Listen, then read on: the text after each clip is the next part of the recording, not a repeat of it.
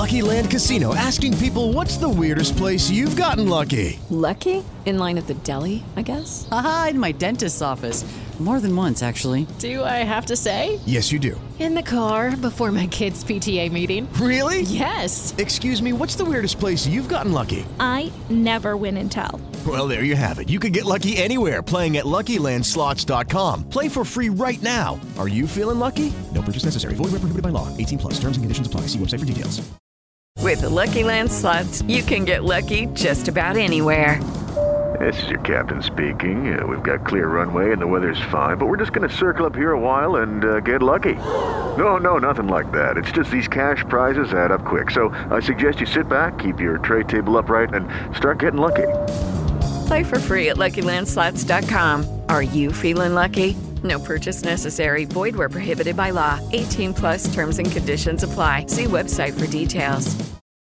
With Lucky Land Slots, you can get lucky just about anywhere. Dearly beloved, we are gathered here today to... Has anyone seen the bride and groom?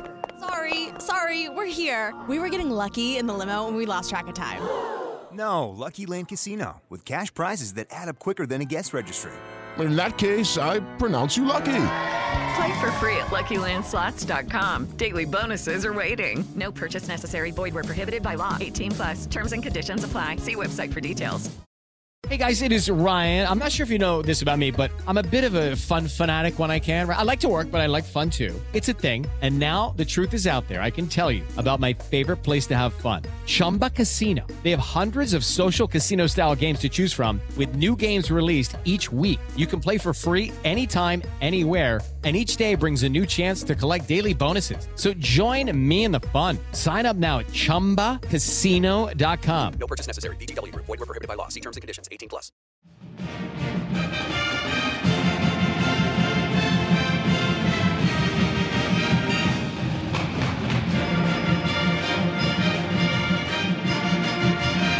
Duke fans, welcome to episode 151 episodes here of the Duke Basketball Podcast. 151, not quite in the books, but going to be in the books in just a little bit. We are recording in a very, very special way. I am Jason Evans. I'm your host, and I've been thrown off by something, and you'll know what I've been thrown off by in just half a second. My co-hosts joining me tonight, Sam Klein. Sam, where are you recording from? Standing right next to you. You're standing right next to me? Oh my God. Donald Wine. Donald, are you in Washington tonight? Are you serious? No. I'm literally standing right next to Sam. Can you not see me? Can you see me? I see you now. Give me a moment. We're taking a very quick selfie. And then, all right. That is good. All right, now we can continue with it. Okay. So the podcast. So yes, for the first time in DBR Podcast history, Jason, Sam, and Donald are together in the same room. If it sounds a little echoey, a little weird, we've got a very nice mic. Sam, your mic is outstanding. Thank you. We're all in Durham because we all attended the Miami game today, and we're going to have a lot to say about that. Before we get to that, as always, start of the podcast, I do want to thank our wonderful, wonderful sponsors, Bird Campbell, your Duke-centric law firm with those offices in Texas and Florida, and GTH, go to hell, Carolina, go to hell.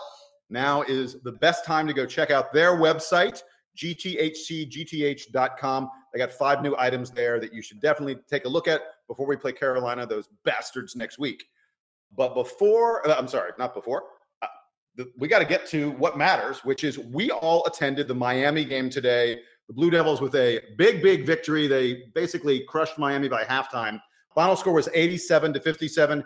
The halftime score, 47-19. Ouch. It felt very Duke Maryland 2009. Yeah, out there tonight. So during the game, Sam and I were sitting next to each other, and Jason, you were on press row, and literally it was 47-16. And I turned to Sam and go, "It'd be great if we could hold them under 20." And right as I said that, Miami hit a 3-pointer. So it was like, well, this is not going to happen, but it actually did happen, and we went on. We had to stop them one more possession. We did, yes, before the half, and then Barrett made the layup right at the half. That took 4 seconds to drop. Exactly. Right, exactly. Yes. It was a great game, a lot of fun. Like the guy said, I was on press row, and God, it was just a fabulous experience. I've got a little bit of sound that I'm going to play for all of you from inside the Duke locker room. I went in the locker room after the game, but before we get to any of that, there was something very significant that happened at this game, something we've been waiting for a long, long time.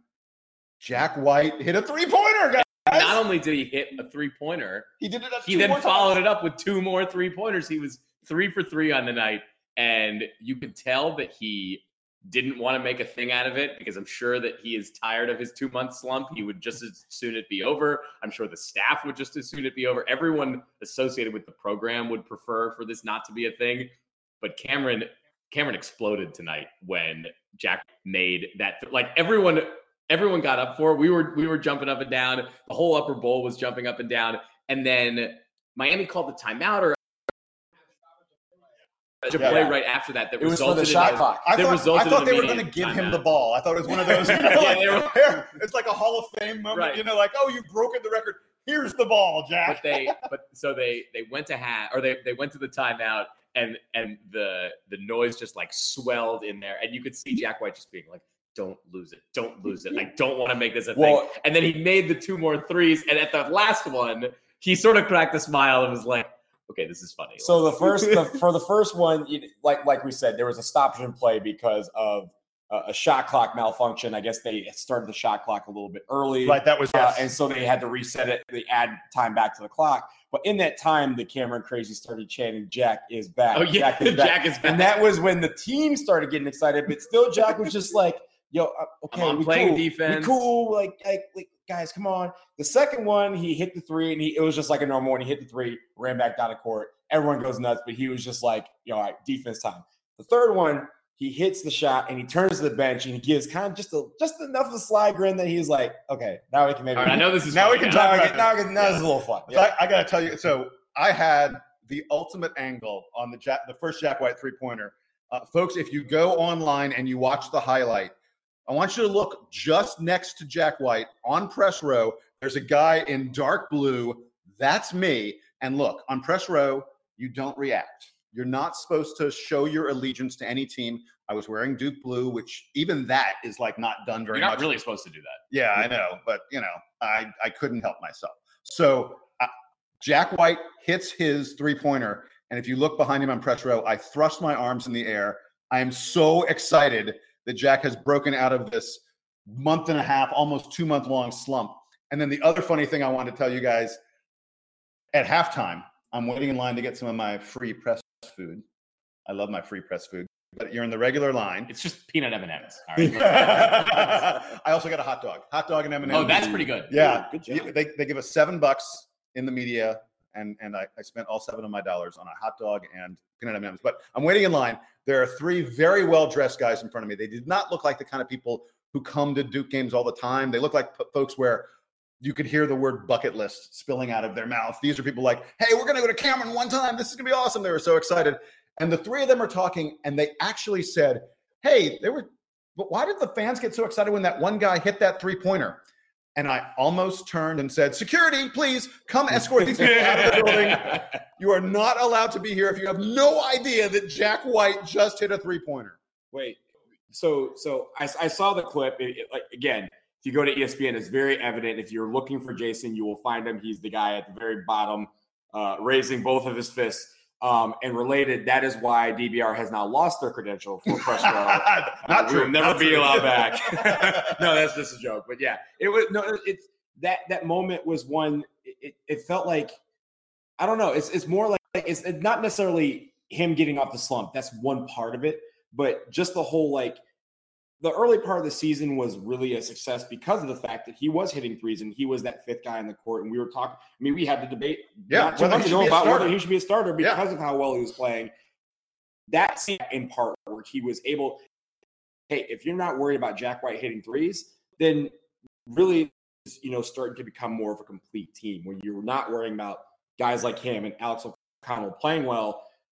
Then you don't have to worry. That's not a question mark that you have to kind of put on Duke at the end of the season as we approach it. So I think when it comes to Jack White, getting him off the schneid is really important for this team because if he has confidence, then the rest of the team is going to be jacked up as you saw, and that's only going to help us. And the only shame here is that Duke decides to pull Joey Baker's red shirt. And Coach K said in an interview earlier this week that he did it specifically for the three-point shooting because he said, no one's making shots. I can't rely, especially while Zion's out. But even if Zion's back, we don't have the perimeter shooting to go deep in the tournament. And maybe Joey Baker is going to give us that. And it sounds like we sort of heard from reports afterwards that Joey Baker had talked to the staff about it. They got his family. Like everyone was on board with the plan. Yeah. He knew what was going on. Everyone knew what was going on, but that it happens and all of a sudden Jack White breaks out of his slump. Maybe we don't need Joey Baker to play real minutes. He didn't play real minutes tonight, although tonight wasn't an especially competitive game. So although I'll tell you something, I noticed Joey Baker was off the bench before Jack White was. Yes. It happened that they came in the game at the same time, but Joey was at the scorer's table first. He was the sixth man tonight. Right, exactly. And then when he went to the scorer's table, it took a little while for him to get in the game. By the time it was time for him to get in, Jack White also came in. And I think that's also about confidence. I think all these little moves are about confidence. And it's not necessarily about how Jack White may be playing poorly or when other guys playing poorly or one guy's playing better than the other. It's about Joey Baker getting the confidence that he needs and that this team needs so that when the tournament comes, if we do call him, he's not a deer in headlights. And if you go back to some of our teams back in the past, for example, 2015, Grayson Allen at the end of the season, people were like, why are we playing Grayson Allen? We must be really desperate for help if we're playing Grayson Allen. And look what happened in the tournament. In the Final Four, he really was a catalyst off the bench, especially in that title game. So you mentioned confidence. I'm so glad you did because one of the things I want you guys to talk about is I feel like there are two guys out there who really showed renewed confidence. Alex O'Connell, who only finishes with 9 points, but he had like 9 points in like the first 8 or 10 minutes. And they were 9 electric points. They were rebound tip-ins, slam dunks off of fast breaks, off of defensive plays, and a three-pointer where he had his foot on the line. Exactly. Those sort of things are, he yammed on that fast break that we were talking about. That fast break, he lifted off from farther away than I realized. Yeah, and he got up. And we actually knew that he was a pretty good leaper. I don't think we had seen it come through that strongly in a game yet. So in the warm-ups today, I think Sam had just looked down at his phone for just a second, and I looked up just for a second to see him try to do a double windmill and like sprite himself for the rim. And I was like, Alex, what are you doing? He looks like, what did Alex do? I was like, he just sprited himself by trying to do a like double windmill during warm-ups. And we're like, don't get hurt. Don't get hurt, bro. No, you're stay in your lane. And then like 5 minutes later, there's him jumping from 15 feet and dunking the ball. And we're like, oh yeah, you should do that more often. And the other guy I wanted to mention in terms of confidence and playing his way into a bigger and bigger role, Marquise Bolden. Yes. Double tonight. Really, some nice moves in the post. That little hook shot he has is working very, very effectively. How many minutes did he have? Because it seemed like he was very efficient in those minutes. 23 minutes, 6 of 9 from the field, 10 rebounds, 2 steals, 15 points, and a blocked shot. That's a really nice line. That's a good night at the office. Yeah. I was very, very impressed with. He's been. We've talked about this the last few weeks about how much he's progressed this year. I think I made the. He went down for a little while. Yeah. I mean, he left the starting lineup. He is back in it. I actually kind of like the reference I made to you guys earlier, which is that he's sort of playing like a Plumlee now. He's not the most fluid player, but he's very strong on defense, and he has enough post moves that you at least have to stay honest with him when you're guarding him. He's able to, especially on shorter guys, he's definitely able to turn them around really quickly, especially over his left shoulder. But he can turn guys around pretty quick and get the ball in the basket. So Jason, you brought up an interesting question. You were talking about how Marquise Bolden has been playing well, and he has, and that he should be back in the starting lineup. Do you replace Alex O'Connell at that point? Well, right now, Bolden is starting for Javin DeLaurier. Right, but when Zion returns, I think O'Connell goes. I think he has to go back to the bench. Mm-hmm. But I think O'Connell has probably, because he's been very good in these games where he's been filling in for Zion. Although, as much as he can, it sounds insane to say that. Look, they're both wings, right? Yeah, sure. One's a wing and one is Zion. But I was going to say, I think Alex O'Connell may be ready to be the sixth man. He's probably ahead of Jack, and certainly ahead of Jack, I think, and he's probably also ahead of Javin. I mean, obviously, it depends on what you need, but I think it's very possible that Alex O'Connell has played his way into being the sixth man at this point. Yeah, I think that I like to key in on the bench shortening and sort of us having a really good understanding of what the rotation looks like. I think that this team, the rest of the season, we're not necessarily going to know game to game which guy is going to get relied on, especially from the bench, right? It could be O'Connell getting 25 minutes tonight. It could be Javin DeLaurier if there's a particular sort of defense that we're running where you might see him for 20 minutes. We might need to see Marquise Bolden if we're playing a team that has a big that we need to body up on, or if they have guards who are able to get into the lane that Bolden needs to be a little bit more of a shot blocker. All those bench players kind of bring a slightly different element to their game. And so we are going to see, I think, I'm going to retract the statement I made a few weeks ago that this is the lineup. We're going to see a different lineup every night. We're going to see different guys coming off the bench and playing different roles. And another guy that I want to point out, especially when we're talking about some of these rotations, if we have teams that we face in the tournament that are big, Antonio Vrankovic, look, he only played 4 minutes. I know it was garbage time and he didn't do much, but he got a bucket. He got a bucket on his only, and it was very quick. He really nice pass. 20 seconds into his minutes, he got a rebound, went down that very next possession, got a bucket. Those type of plays and yes, it's a little thing, and yes, we see the word confidence come out a lot. But when we're talking about if Marquise Bolden gets into foul trouble, RJ Barrett, Zion Williamson, when he comes back, if they get into foul trouble, we're going to need to rely on guys that we don't know or that we don't see very often. We're going to have to rely on those guys in the tournament, because when it gets to the tournament, we may be trying to do a 6, 7, 8 person lineup, but we're going to need to rely on everybody, because that one shining moment can come from anybody on this team. And that's like, for example, you remember Emil Jefferson back in 2015 in the championship game had to play extended minutes to guard Frank Kaminsky because Jalil Okafor was on the bench with foul trouble. Mm-hmm. We don't know if there's going to be a game where Bolden or Barrett or whoever makes a couple ticky-tack fouls and all of a sudden has to sit for a while. You might have to be relying on a Jack White, a Javin DeLaurier to pick up the slack for them. So they all have to be ready to go. Mm-hmm. So the last thing I want to talk about in this Miami game, we by the nature of being a college basketball fan, we mostly focus on offense. It's not our fault. Trey Jones and the defense. In the preview to this game, I said the key matchup was Chris Likes, who is Miami's best player, the 5'7" fireball, mighty mouse, whatever you want to call him. He is capable of beating teams on his own. He almost beat Carolina at Carolina earlier this year. Yeah. Great player. And I was so looking forward to the matchup between him and Trey Jones. Wow. Trey Jones ate his dinner. Trey Jones ate his dinner, stole his lunch. Trey Jones did everything you can possibly do to him. I want, folks, if you haven't looked at it, Chris Likes' line, I want to be clear. Dude was 1 for 15 from the field. 1 for 15 for 2 assists and 4 turnovers. We're talking about Miami's best player, the guy that they run everything through. 1 for 15 with 4 turnovers and only 2 assists. Trey Jones destroyed him. So we talked in the preview last week about Miami, about how Miami loves to turn the ball over and loves to make careless decisions with the basketball, and we should get out of their way and let them do it.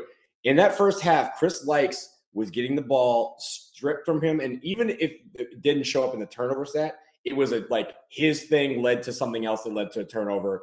And if you notice very early on, maybe 3 or 4 minutes of the game before the first TV timeout, Johnson was the one bringing the ball up for the majority of the first half, because they just needed somebody to get the ball across half court, and they knew Chris Likes was just too small to do it. And it wasn't just Trey Jones who was causing havoc out there. Mm-hmm. Cam Reddish was equally disruptive on defense. Mm-hmm. The Duke press tonight was working about as well as I think we've seen. And like you said, Donald, it does have a little bit to do with the opponent being somewhat turnover prone and sort of playing faster than they're really able to. Mm-hmm. But Duke was able to take advantage of that, not just from Jones, but Reddish and RJ Barrett as well. And they had a couple of times where, they would force a bad shot on us. They'd miss it, or we'd miss it. And then they would just take the rebound and throw it out of bounds, essentially. Right. We'd get the ball back, or they would just take the ball and just throw it in. All of a sudden Cameron's like, oh, well, thank you. I will take this. I appreciate it. Yeah. So there's one other thing from the Miami game that we want to give to you folks out there. You're going to really enjoy this. As we mentioned, I was on press row. And after the game, when you're a member of the press, you get to go in the Duke locker room. I got to talk to some of the players. I will describe for you, first of all, I want people to understand what the Duke locker room was like after the game, because it was truly an incredible sight. there are a lot of reporters. I mean, Duke gets covered in a way no other team gets covered. And they absolutely descended and surrounded Jack White. It was hysterical. What was Jack White's face like? I couldn't even see him. There were so many cameras, so many reporters surrounding him. He was the big story. There were a lot of folks around RJ Barrett as well. Cam Reddish had a huge crowd around him. So I couldn't really get to any of those guys because I wanted to have more than, I didn't want to throw in one question. I wanted to have a little bit of a conversation with the guys. So I was able to have a nice conversation with Alex O'Connell, who I mentioned had a great first half and really brought a lot of energy to the team. I talked to Joey Baker. We got to talk a little bit about his red shirt being busted and how excited he is about that. And then I was talking to Justin Robinson. And you'll notice something weird happens at the end of the Justin Robinson interview. I'll explain that after we're done listening to it. But have a listen. Here is Jason Evans in the Duke locker room.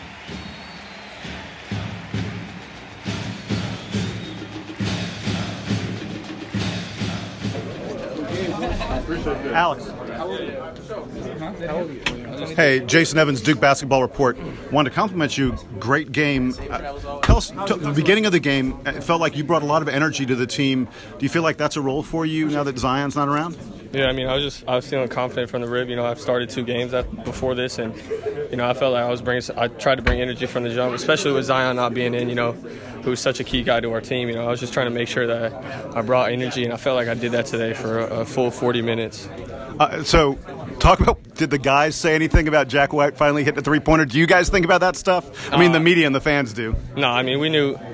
I think somebody asked me yesterday. I knew Jack was going to hit some today, and he had his head high the whole time, and you know we were excited for him to hit. You know, he hit 3 tonight, so I think that'll be easily get him back into his rhythm, which is a good thing for us.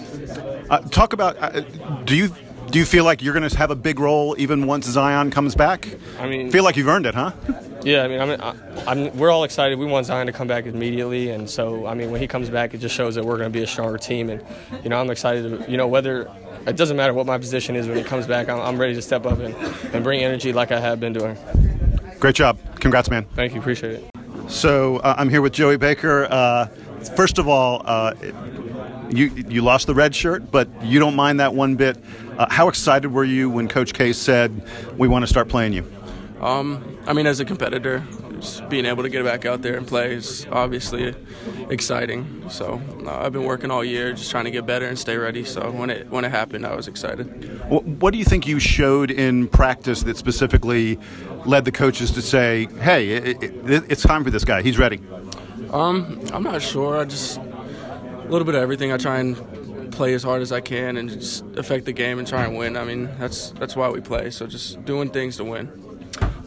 Talk about, everyone's going to ask you about Jack White, I think. How much had he been feeling the pressure of, I mean, he's a great shooter. You guys see it in practice all the time. Yeah. What was it like for him for this to happen in games, and how much of a relief was it for it to finally be done? I mean, I'm so happy for him because you see the work that he puts in, and just over the past couple of weeks, he's just been after practice, before practice, just getting it up. So for him to finally break through today, I know he's feeling great right now. I'm just happy for him. Now, your role, you know, it's clear that you're contributing and getting in games with Zion out. What do you think your role can be once he comes back? I'm not sure, but I'm willing to do anything just as long as we're winning. Good answer. That's the right answer. How far are you guys going to go this year? Silly question, right? Hopefully all the way. Hopefully all the way. That's our goal. That's what we've been working for all year. So, and it's great to be a player and really get to be a part of it outside of practice, right? Yeah, absolutely. I mean, I've told a lot of people I feel like this is a really special group. I mean, it's my first college team, but just the chemistry that we have on and off the court, everybody gets along, and it's been great. Congrats, man. Thank you so much.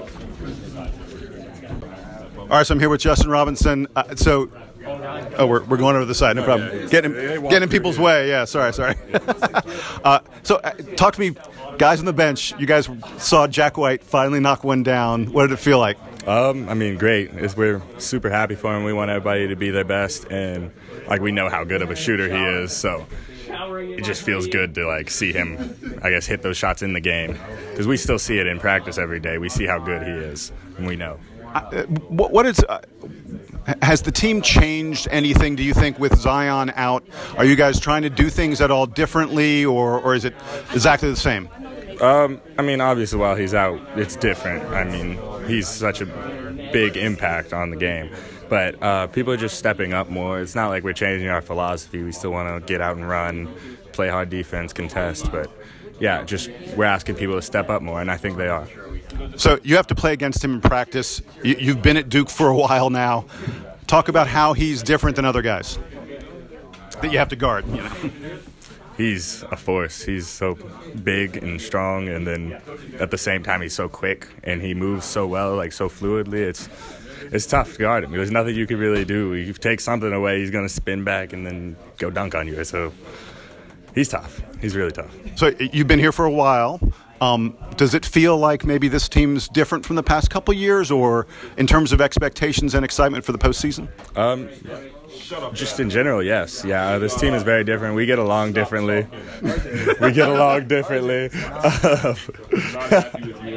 I have to tell everybody. So RJ had something on his face, and Justin didn't tell him, and so RJ's pissed off about that. Is that what it is? Yes, that's exactly what it is. You're not a good friend for that, man. You look great now. I kind of look like I got to wrap it up. Sorry. Thanks, guys.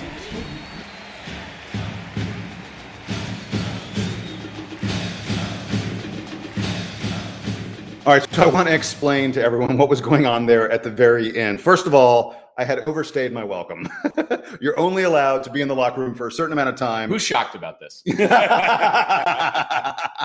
No shock here. Yeah, so you're only allowed to be in the locker room for about 10 minutes or so, and the Duke Sports Information Director, who's a very, very nice man, Mike DeGeorge. We love Mike. you. Thanks, Mike. So Mike tapped me on the shoulder. He's like, Jason, you got to go, man. You got to leave. And I looked around and I realized every other reporter had left the locker room. I was the only one still in there. So again, sorry, Mike. But what was going on there was, like I said, so RJ had done 3 or 4 interviews. There were reporters all around him. And he had, I don't know what it was, but it was toilet paper. I don't know. He had a little bit of white something on his face.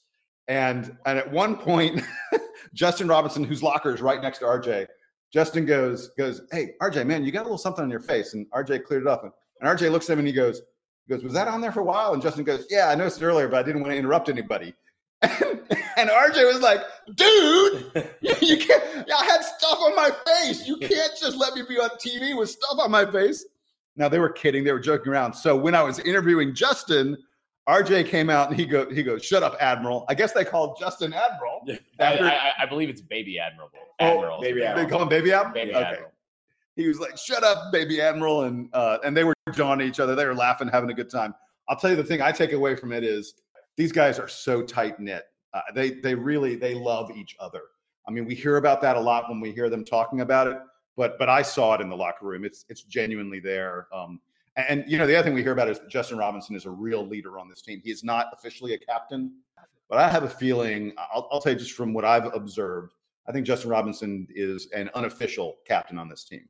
What'd you guys like? What'd you hear there? Yeah, I mean, you've seen that in years past where you have a guy who doesn't have that title next to his name, captain, but he, for all intents and purposes, is. And I think Justin Robinson is that. I do notice, with O'Connell, you have a lot of confidence. You have a lot of swag dripping out of that dude when he is talking about how he is ready and how when Zion comes back, they want him to come back immediately. I think everyone wants him to come back immediately. But when you see that, it sounds like for a lot of years we talk about when you have a big injury or injury to a big player, you talk about how the team changes their flow a little bit and how you have to really get back into that. It sounds like that learning curve is going to be very, very little when it comes to this team when Zion comes back. Sure, replacing, the best player in the country is a big deal, but it sounds like these guys are ready to have him back and that it won't be long before they are clicking on all cylinders once again. So I did notice that especially. And Joey Baker just, he one of my favorite lines is if you if you stay ready, you ain't got to get ready, right? And he has stayed ready this entire season, right? Great line. Yeah. That is something that you really like from a player, where you're like, hey, you may not be playing, but keep playing, keep biding your time, and soon enough it's going to happen. And he knew that his time would come, and it sounds like he's ready to make the most of it. Yeah, I think that the confidence and patience of all those various bench warmers is a key factor here. You know, we heard from O'Connell, we heard from Joey Baker, who has only just started playing this year, about how they're locked in, they're ready to go. And we saw it tonight from those guys, and we'll continue to see it the rest of the season. They're not getting starstruck or getting overtaken by the moment. They're ready to play. And good on you, Jason, for actually giving Joey Baker, because we don't really know much about him. You know, we've heard so much from all the other guys. That's the first time we've heard him. This first, I'm sure people are probably like, that's how he sounds. That's awesome. That's sort of the thing is, you know, it's good that you are strategic in getting some of these guys, because when it comes to, whatever RJ says, whatever Zion says, whatever, Jack White says today, we're going to see that in SportsCenter most likely. But when it comes to like Joey Baker, we want to get to know some of these guys. And I think getting him on there was really good, because I'm sure there's some people who are experiencing what he has to say for the first time. And I think that also really endears, fans to these players.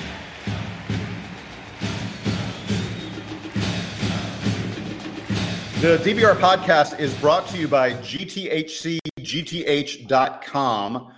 That stands for, as you very well know, go to hell, Carolina, go to hell. And GTHCGTH.com is your go-to spot for getting gear that has those letters written across the front. And the great thing about that is people see that, they ask you, what does that mean? And you get to say, go to hell, Carolina, go to hell. And by the way, they've added all kinds of new items to the site lately. They've got women's tees now, tons of stuff that you can get with the GTHC, letters on your apparel. And it's worth noting, you should remember that all the way through the next Carolina game, through next week, if you go online and order and use the code DBR, use DBR as your code, and you'll get 20% off your first order. Please check them out. And we want to once again thank GTHCGTH.com for being a sponsor of the DBR Podcast.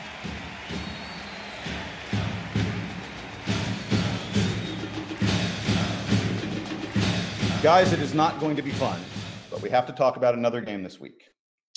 Earlier this week on Tuesday, the Zion-less Duke Blue Devils played Virginia Tech. It was at Virginia Tech, and the Devils lost 77-72. RJ Barrett was sick during the first half, had to repeatedly go to the locker room. I don't want to describe what happened in there, but I think we can all imagine. Duke just it seemed like they couldn't get it done on the defensive end, especially. Kerry Blackshear had a huge game for Virginia Tech. Do either of you, I frankly don't want to talk about the game, but we need to. Who would like to? Sam has volunteered. Sam, tell us something about this dispiriting loss. I think that you touched on it correctly, that Virginia Tech was sort of unconscious on offense. A lot of guys, Blackshear especially, but a lot of guys on their team just were confident and ready to go. I think that we've learned over the last few years that going into Blacksburg is never easy. Virginia Tech is going to play Duke tough. They've beaten Duke now, I think, like 3 of the last 6 or 7 years. The last 3 times we've played them. Played in Blacksburg. Yeah. So we know it's a tough place to play. We said in the preview that it was going to be hard. It was obviously a game that Duke wanted to win to kind of remain in the driver's seat as far as looking ahead at tournament seedings and all that kind of stuff. It's not actually the biggest of a loss. Duke unlikely now to win the ACC regular season, because Virginia's sitting there with only 2 losses and is unlikely to lose another. But that being said, I think a good lesson for Duke, the Miami game, the beatdown that Duke put on Miami would not have happened if they hadn't gotten knocked back a little bit against Virginia Tech, especially knowing how much harder they were going to have to work on defense to contain. That was kind of my big takeaway from the Virginia Tech game, and hopefully Duke uses it as learning opportunity. They suffering a loss in mid to late February is not a thing that kills a team. You just hope that they bounce back from it, and we saw that against Miami. I didn't like this game. Quite frankly. Wait, breaking news. Donald didn't like this game. I didn't like this game. Specifically, it was a trap game. Hey, we're about to play Virginia. We're about to play UNC. We're about to play Miami at home. We're about to play Miami at home. This was a trap game when it comes to national implications. And the national implications I'm talking about is seeding for the NCAA tournament. Most importantly, where we play in the NCAA tournament. And I think this was a trap game in the sense that we want to play in, if we're being frank here, we want to play in the East. We want to be the number one overall seed. Yes, probably matters, but really what matters is we want to play in DC. That's the closest thing. That's our base. You especially want us to play DC. Hey, I'll be there. I work a block away from this place. So I'm just saying. We want to play there. And when it comes to Vatech, like I said, we've lost there the last 3 times we played there. This is their Super Bowl. This is the game where they establish, they say, this is a program-defining game. And when we're talking about one of the best seasons they've had in a long time, if not ever, this is the cherry on top for them. And this is the thing that they say, hey, not only are we safely in this tournament this year, but damn it, we're playing for seed. We're playing consider for us for one of the high seeds. Yeah. You know, maybe not a 2, but at least a 3 or a 4. If things break well for Virginia Tech, a 2 is not out of the question. Exactly. If they go far, maybe get to the final of the ACC tournament, they're looking at a 2. But this game is going to be what puts them over the top. It's not going to be what they do in the ACC tournament. They would be set up to do something in the ACC tournament because of this game. And I think that's why it's a trap game for us, or it was a trap game. And also, I mean, we were the only team in the country that was undefeated on the road. This was set up for failure. And we played, we didn't play well. They played out of their minds. And that's really why we're looking here and we're saying, what do we do? I mean, what happens, tomorrow when the rankings come out? Yeah. Well, you guys know I love to look at box scores. The one thing, it's 2 things, but they're tangential to each other. It stood out from the box. We had 1 steal. Duke is like the leading steal team in the country. We average over 10 a game. We thrive on taking the ball away and getting easy transition points. 1 steal. Virginia Tech had a total of 6 turnovers. Duke routinely gets 6 turnovers against a team in half of a half. Mm-hmm. It is not uncommon. I mean, if you get only 6 turnovers in a half against Duke, you're thrilled. That's a great half. So think about it like this. We had 1 steal in that game. We had 2 steals in Syracuse. Yeah. So in the course of 80 minutes, we had as many steals as we had in 14 seconds tonight. Yeah, exactly. Wow. And the thing that it shows you is everyone talks about Zion Williamson and his offense. He's unguardable, his rebounding, things like that. I think you saw a little bit of the impact of Zion Williamson's defense, that, his ability to make teams think differently about how they're going to play because of his shot blocking, his quickness, his ability to get steals. In the Syracuse game and the Virginia Tech game, when we didn't have him, we were not able to turn teams over. I am thrilled that changed when we played Miami. It shows me this team is learning and growing, and I'm really excited for when we get Zion back. So the one thing about Zion's defense that I think really was showed against Virginia Tech is the scare factor. When Zion's on the court, it does not matter where on the court he is. Exactly. It's footsteps. Yeah. It's mere footsteps. Like, we've seen him be 15 feet away from a guy shooting a 3-pointer and block it 6 rows into the stands. For Virginia Tech, they weren't scared.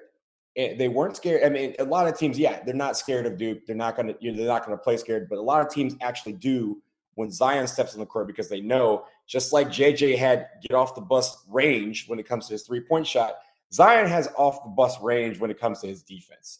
And when he's not on the court, you don't have to be scared anymore. I think against Miami wasn't scared, but the guys learned that it doesn't have to be Zion that provides the scare factor. It can be other guys that can contribute to that. But against Virginia Tech, we didn't have that. And when we don't have a guy that can literally close out in 0.3 seconds on a guy that's shooting a 3-pointer, they're going to keep shooting him. And when they make them, that's what happens. Well said. Very well said.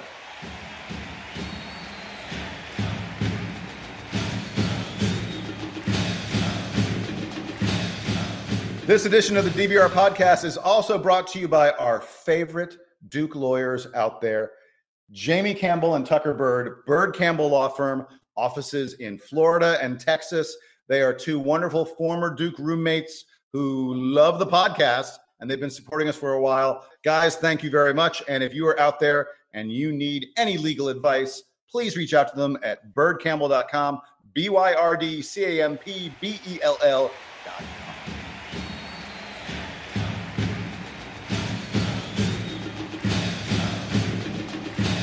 Guys, we got a couple games coming up this week against teams we have already played. We have Wake Forest, we have UNC. Of course, we have the question of whether or not Zion Williamson will be back for one of those games, both of those games, who knows what. I'm no longer going to try and read tea leaves. I'm no longer going to try and predict anything. I'm just hoping he comes back soon. Even though we played very nicely against Miami, I would really like to see Zion Williamson play for Duke again as soon as possible. So, gentlemen, I'm going to ask a favor. I don't think we really need to talk. Do we need to talk about Wake Forest? We don't need to talk about Wake Forest. We're playing them at home. I will say this about Wake Forest. Don't make it a trap. I mean, it's the last game in Cameron of the season. Let's go out on a high note, for our upperclassmen and some of our freshmen. It could be the last time we see them play. And some of our freshmen, all of our freshmen. Joey Baker's probably Joey Baker might. Yes, there you go. But I mean, when it comes to that, we want to go out on a high note. We had a great win today. Keep that momentum going. And if a guy that's number one in our hearts and number one in the scorebooks does show up, it'll be a good chance to get kind of that routine back before we face Carolina. It's actually, I think, a perfect opponent for Duke to be facing. Whether or not Zion's back. If Zion's back and he only plays a little bit, fine. Reintegration is probably not going to be too hard because everybody likes playing with him. It's not that people didn't like playing with Kyrie Irving. But Kyrie Irving sort of set the tone in a very specific way for that 2011 to get him back on the court. And they had to change their offense in completely sync with everybody. Bring it back. Yeah. Zion's really as much as he's a leader on both ends of the floor, he's also very complimentary to a lot of things that other guys are doing. So this should be not such a terrible game to get him back if he is coming back against Wake Forest. If he's coming back against Carolina, obviously a stiffer challenge. We know that the Tar Heels have sort of come on strong here at the end of the season. And they eked out the win today against Clemson. So nothing specific, I think, in the Wake Forest game. Just manage it. We know that Duke's a lot better than Wake Forest, regardless of Zion Williamson's presence. So that takes us to Carolina. And guys, here's the question I'm going to put to you. Donald, be ready. I'm going to go to you first.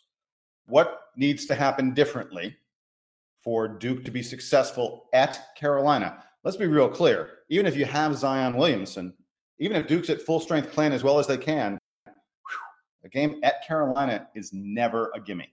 So I'm going to start with this, and I'm pretty sure you guys are going to nod your heads in agreement. Do not allow 62 damn points in the paint. Oh, my God. Thank you. If we allow 20, that's fine. But 62? Come on now. That is the key, right? Again, the scare factor. They weren't scared of going in the paint. They weren't scared of going right at us because they knew if they missed, they'd get the rebound and put it right back. They let us in second chance points. They let us in fast break points. They let us in points off of turnovers. They let us in points in the paint. Those are all our bread and butters. If we flipped even two of those categories around, we beat UNC at home. Now, against the road, that is a really big deal that they have to do. And they really have to focus on that because, again, UNC is just going to sit there and say, this is what we did to beat them by 16 in Cameron. Let's just do that again. If we can turn all those around, even one or two of those categories, it's a much better ballgame. I think that the key is turning around the rebounding margin. Duke let Carolina crush them on the boards in the first game, and Zion or Bolden or Barrett, whoever it is who's going to sort of take the lead on the rebounding, that's going to be, I think, the key, because you don't want Luke May and Cam Johnson and the rest of those guys to be eating your lunch on the boards. And that's where Duke was losing. They were great on the perimeter, guarding, Trey Jones locking up Kobe White in the first game, did an unbelievable job. Now it's about containing the guys in the middle. Bolden and RJ both having 10 boards tonight is a big deal, especially against Miami, which is one of the bigger teams in the ACC. And also the fact that they were going after boards. And Sam and I commented, there was a point where when Bolden got his 10th board, he got it over RJ, who was also fighting for his 10th board. He eventually got it later, but that's the type of rebounding that we need to see against UNC.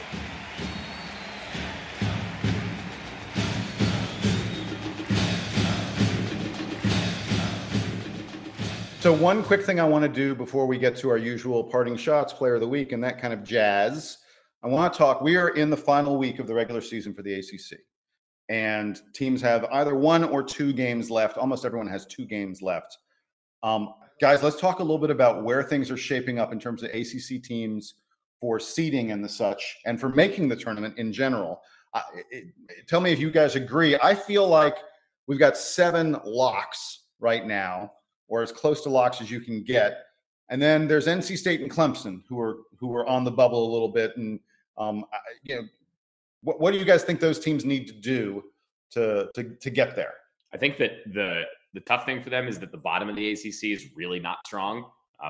We obviously love to hype up Pittsburgh because we like Jeff Capel. Pittsburgh has totally fallen apart this season. Wake Forest is almost certainly firing Danny Manning at some point in the next few days. Notre Dame. Actually, no.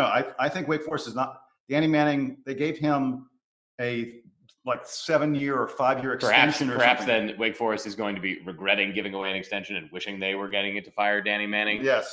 But Notre Dame is obviously not having a great season following the departure of Bonzie Colson.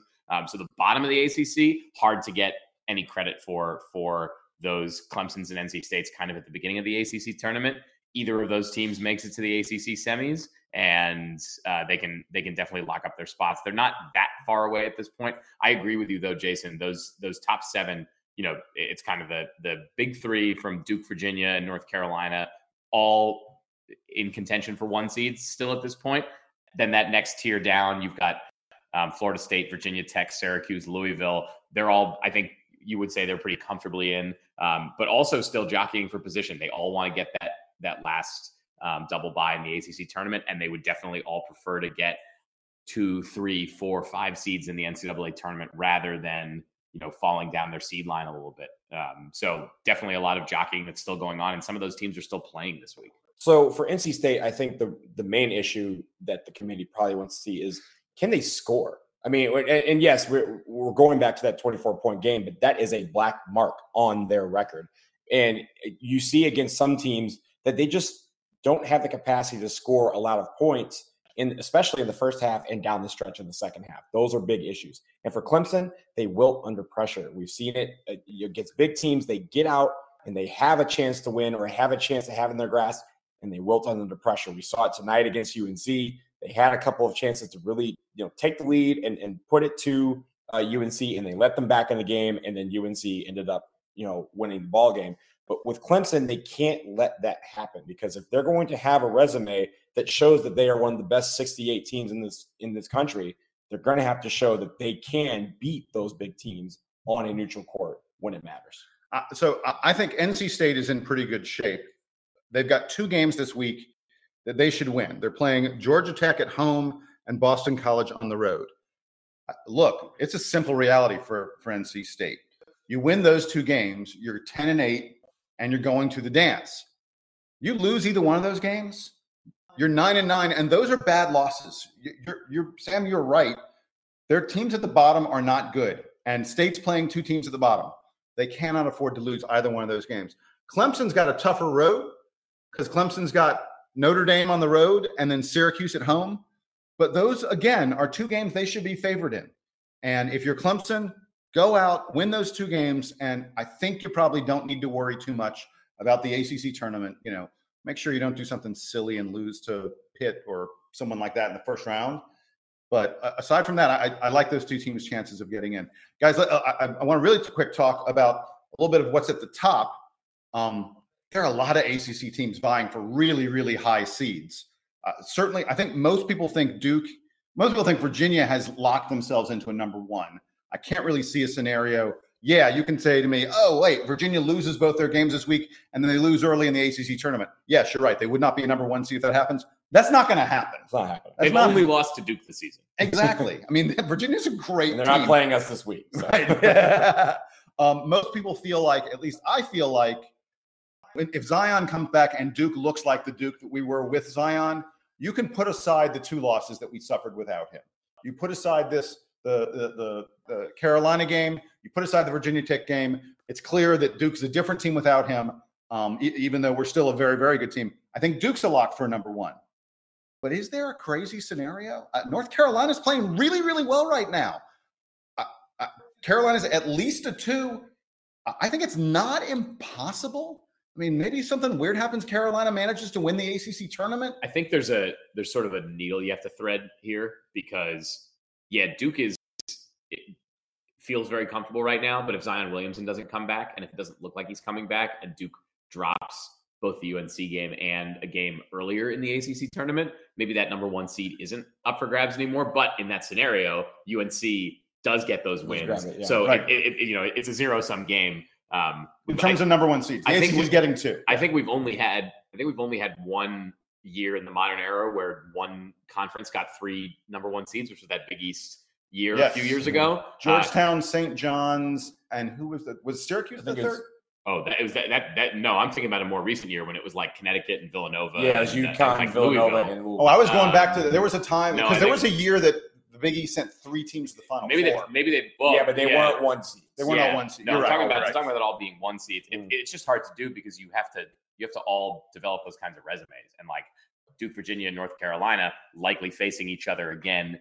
Duke and North Carolina, of course, at least once, and then likely again in the late in the ACC tournament. So unlikely, I'd say that all 3 of them end up with number 1 seeds, but 2 number 1 seeds and a 2 is more likely than only 1 number 1 and 2 2s at this point for the ACC. Now, the interesting thing is that looking ahead at the tournament, you've also got a very competitive SEC with Kentucky and Tennessee. And LSU. But Kentucky and Tennessee really being in contention potentially for number 1 seeds. They want to get that South Regional. Gonzaga's out there on the West Coast, but someone's going to have to go out. Someone's going to be the West Coast number 2 seed and is going to have to go play Gonzaga out on the West Coast. So, I think whichever of Virginia, Duke, and UNC is a number 2.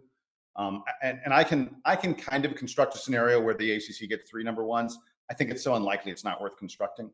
And it requires someone like an Auburn perhaps to win the SEC. Not that that's impossible, but like I said, I can construct the scenario, but I'm not going to get into it here. But I think whoever among the ACC is a number 2, that team's going out west. So possible, unless they go to the Midwest. The Midwest certainly is still with Kentucky, but I feel like Kentucky. Well, Kentucky could end up in the South, right? Yeah. So we're all these things around. We still have a couple of Big Ten teams that are fine. Although I don't think any of the Big Tens. I really think the number 1 seeds are going to be Gonzaga, 2 ACC teams, one of them almost certainly Virginia, and 1 SEC team, and probably 1 SEC team. I'm not seeing. I mean, Michigan lost today to Indiana. I'm not, or is it Michigan State? Michigan State, but Michigan's been losing games lately. I'm not seeing anyone else to me that's really in the contention for a number 1 seed other than that SEC winner. So the really interesting thing about the rankings, when they came out with those initial rankings a couple weeks ago, and they mentioned us as the number 1 overall seed, they said it was just slightly that we got the East over Tennessee. Right. So most people would think that Tennessee would want to go to Louisville, but it sounds like to the committee that their preference is to be in the East Regional. Now, what does that mean? That means that you have Virginia, Duke, and Tennessee vying for not just the DC Sweet 16, but also that Columbia, South Carolina first and second round. So it's 3 teams. And then you also have now UNC who's saying, hey, we got chips, we got beer, we want to be in the party too. And if they can, show that they belong, you have 4 teams vying for that road to the Final Four going through Columbia and DC. It's truly crazy. It's going to be a very exciting final few days. I can't wait to see it all play out, and I hope it plays out with Zion Williamson suited up for Duke and performing the way we know he can play.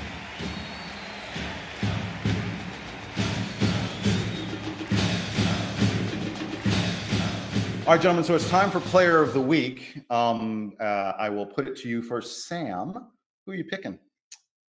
It's a tough one. I think there were a number of guys against UNC who were, or not against UNC, against Miami, who were important here. Obviously, the Miami game being the lone win that we're assessing in this Player of the Week assessment.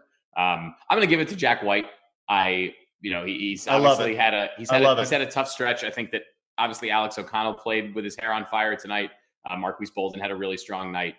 RJ Barrett, all these guys were worthy. But it's great to see Jack White break out of that slump and not let the moment overwhelm him. I think that it speaks a lot to how composed he is and how much of a leader he is on this team, that he didn't let it become a thing about him.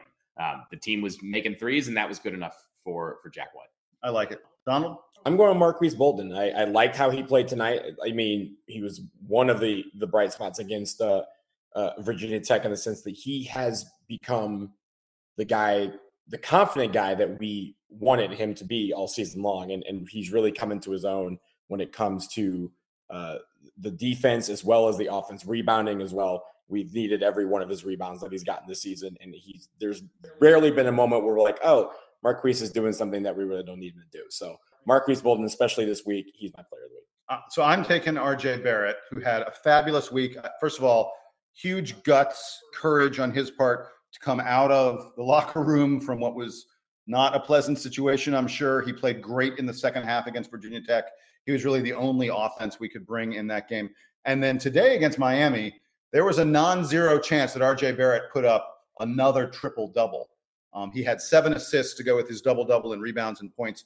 RJ Barrett had, he is playing so well. And I'll tell you something interesting. So on press row, I was seated right next to some folks from TSN, which is the big Canadians, essentially the Canadian ESPN. Mm-hmm. They've been in town for several days doing an extensive feature on RJ Barrett. And the guy said to me, we were talking a lot, and he said, basketball is really exploding in Canada. As you guys know, Steve Nash was at the game today.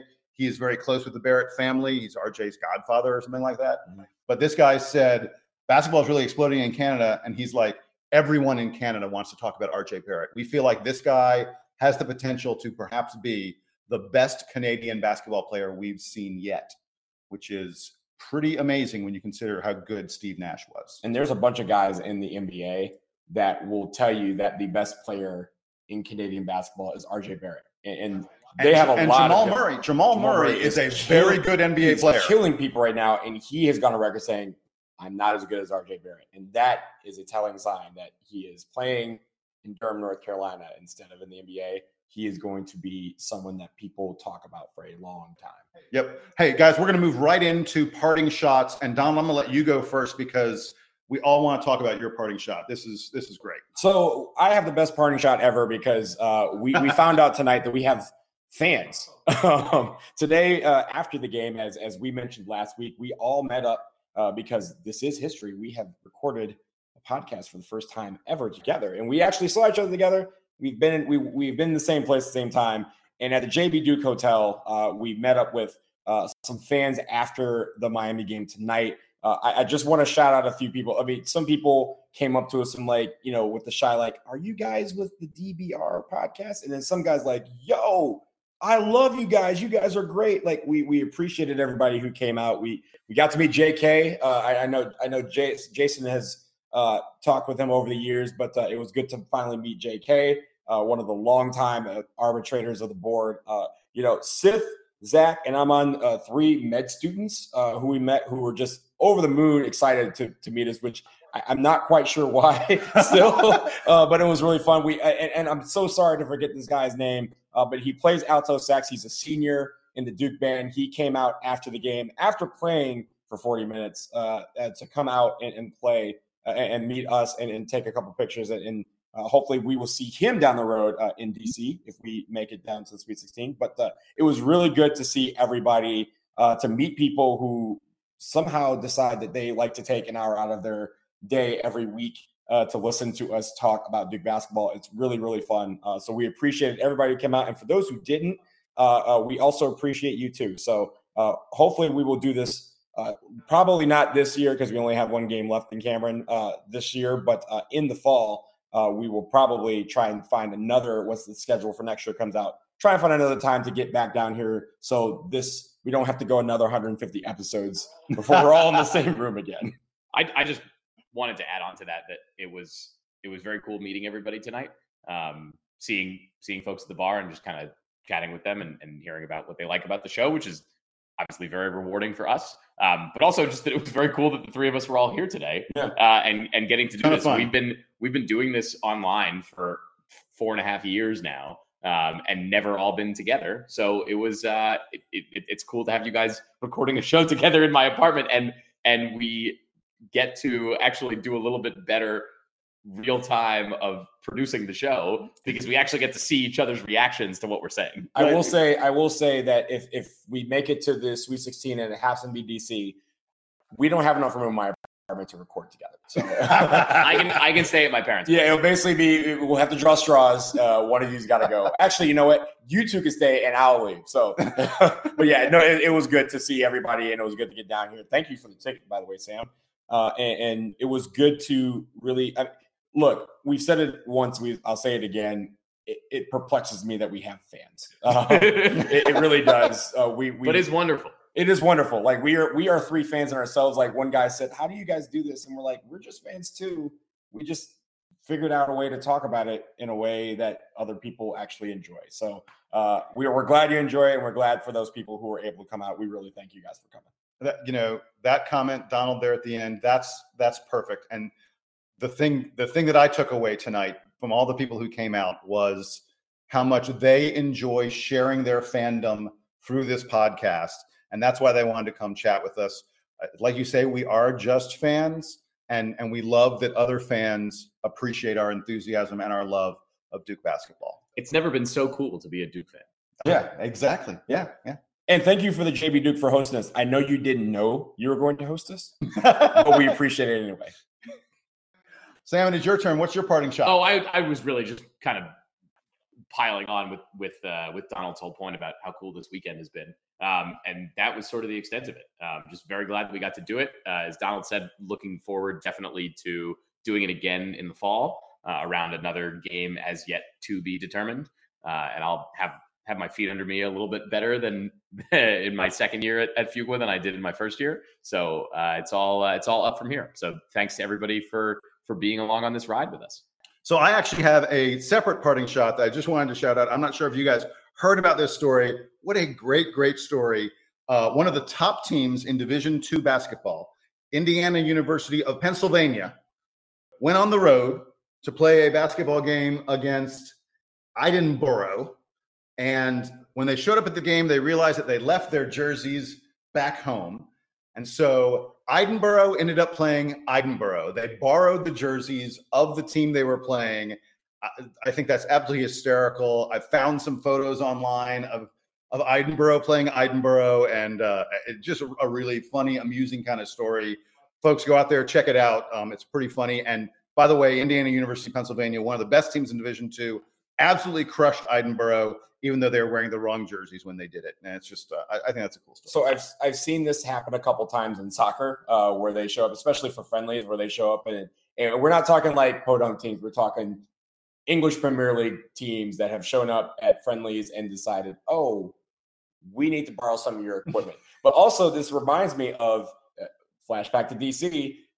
When Michigan won the Big Ten tournament a couple years ago, they did it in their practice uniforms because they had that plane crash. Oh, yes. Or the plane failed to take off. It skidded off the runway. It didn't take off and crash, ladies and gentlemen, but it did skid off the runway. But because of that, it was a NTSB crime scene, and all their actual jerseys were held up by the government, so they had to play in their practice jerseys for the whole tournament, and they ended up winning the whole thing. So hopefully this will help this team progress in the tournament or going forward. But it's kind of a weird thing when you walk in, it's like, who's playing who? But by the way, a few years ago, this happened to Virginia Tech when they were playing Georgia Tech in football, and Virginia Tech ended up wearing the Georgia Tech jerseys. And Mike Glennon was Virginia Tech quarterback, and he wrote in marker on the back of his jersey, he wrote Glennon on the back of his jersey in Sharpie. So it can happen to anybody, and it happened to Indiana University, Pennsylvania this past week. How many Indiana universities are there on this planet? I don't know, but there's one in Indiana, and there's one in Pennsylvania. More than we realized we needed. Yeah, exactly. Well, folks, that's going to wrap it up here on episode 151 of the DBR Podcast. A very, very special episode because Donald and Sam are standing right next to me. This has been a ton of fun. I'm your host, Jason Evans. Thanks so much again to our podcast sponsors, Bird Campbell and GTHCGTH.com. We will be back next week after we play those bastards from Carolina. Go to hell, Carolina, go to hell. Duke Band, play us on out.